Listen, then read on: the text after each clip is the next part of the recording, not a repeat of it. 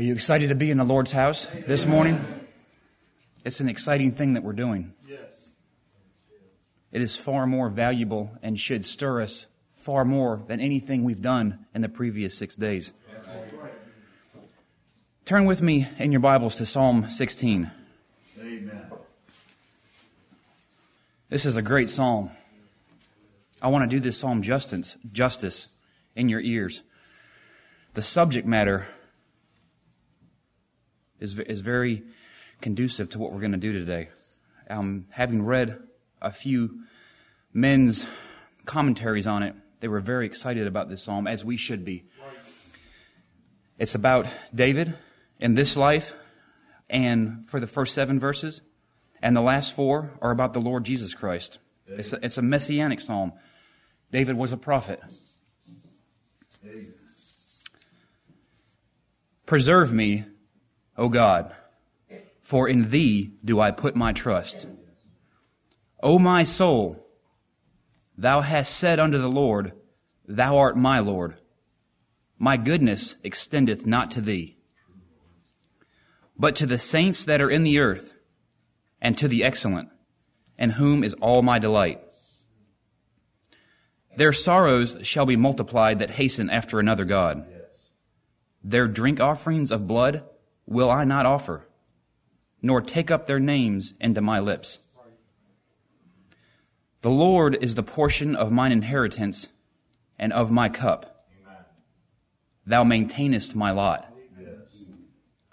The lines are fallen unto me in pleasant places. Amen. Yea, I have a goodly heritage. Amen. I will bless the Lord, who hath given me counsel. My reins also instruct me in the night seasons. I have set the Lord always before me. Because he is at my right hand, I shall not be moved. Therefore my heart is glad. My glory rejoiceth. Yes. My flesh also shall rest in hope. For thou wilt not leave my soul in hell, Amen. neither will thou suffer thine Holy One to see corruption. Amen.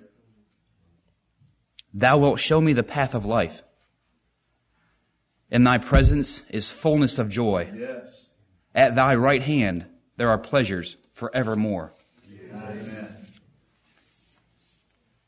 I wanted to bring you a psalm of hope this morning. Preferably a messianic psalm as we remember the Lord's death here in a few hours. A psalm of hope requires trouble. Did David have any trouble in his life? Oh, yes. Is there anything in your life right now that has you possibly worried or troubled? This psalm is a prayer for preservation or deliverance. David had hope, Amen. thus his trust in God.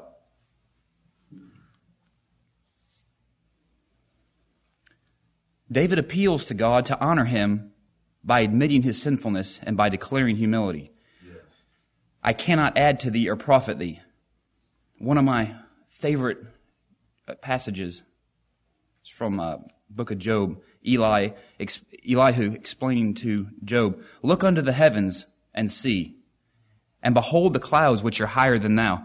If thou be righteous, what givest thou him? Or what receiveth he of thine hand? Right. Coming down to verse 3, David wants to serve the excellent in the earth. Yes. You think we're getting a few opportunities here in the next weeks and months to serve some of the saints and excellent in the earth? Yes. They are his delight. The excellent, the saints, the people that worship the Lord, they take his time and energy, and he's glad to give it. Yes. Verse 4, their sorrows shall be multiplied that hasten after another God. David hated idolatry and idolaters. Like you should, and I hope you do. Like I hope I do, enough. I know that you will judge them, David says. I hate false religion to show my devotion to you. Yes. I don't want to participate in their worship or even use their names in my lips. Amen. Because the Lord is my portion and inheritance and cup, Lord, you maintain everything for me. Yes. Down in verse 5. Verse 6, the lines are fallen unto me in pleasant places. Yea, I have a goodly heritage. Amen. David's property lines, his lot in life, it wasn't accidental. It didn't just fall to him. Amen. The Lord had his best interests at heart when he gave David the things that David had. Yes. Another thought I had was the man Jabez in the Old Testament. Jabez called on the God of Israel, saying, "Oh, that thou wouldest bless me indeed, and enlarge my coast, and that thine hand might be with me, and that thou wouldest keep me from evil, and that it may not grieve me." And God granted him that which he requested. Amen. I like that cross-reference very much. Verse 7, I will bless the Lord, who hath given me counsel, and my reins also instruct me in the night seasons. This God, whose help I need, has blessed me. Yes. He gives me counsel in the day, and he teaches me at night. Again, going to the book of Job, Elihu was reminding Job that the Lord teaches us on our bed at night. He wants to remove man from his purpose so we don't get proud and puffed up. Come with me down to verse 8. I have set the Lord always before me, because he is at my right hand. Now we're switching over here a little bit. This is now David speaking prophetically about the Lord Jesus Christ. Yes. It's Jesus here by virtue of the therefore in verse 9.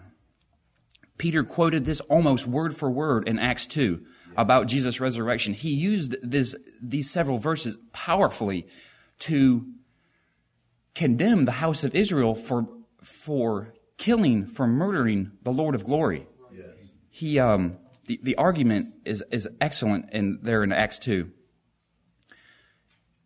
Jesus always had God's will in mind. Amen. At 12, he said, I must be about my Father's business. At 12, Amen.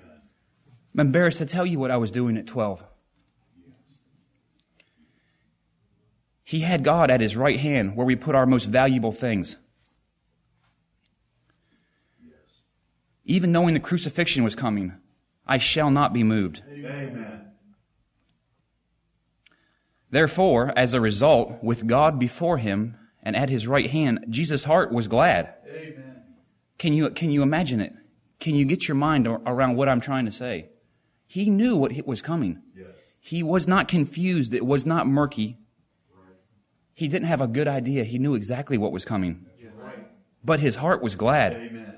Our hearts will also be glad when God is the same to us. Yes. When we keep God as important as he should be in our lives, not as second, third place, and when we don't give him just 80%, our heart will be glad. Yes. Trials, tribulations will seem as nothing. Yes. Jesus' tongue rejoiced. Amen. Our tongues will also rejoice when the God is the same to us. One of the last things he did with his friends and disciples was they sang a hymn and went out. He used the present tense in verse 8. I have set the Lord always before me, because he is at my right hand. I shall not be moved. Now he switches to the future tense. Therefore my heart is glad, and my glory rejoiceth. My flesh also shall rest in hope. Why? He was looking past his death. Yes. His flesh, his body, shall rest in hope. Yes. He knew his body would only lie in the grave for 3 days. Amen.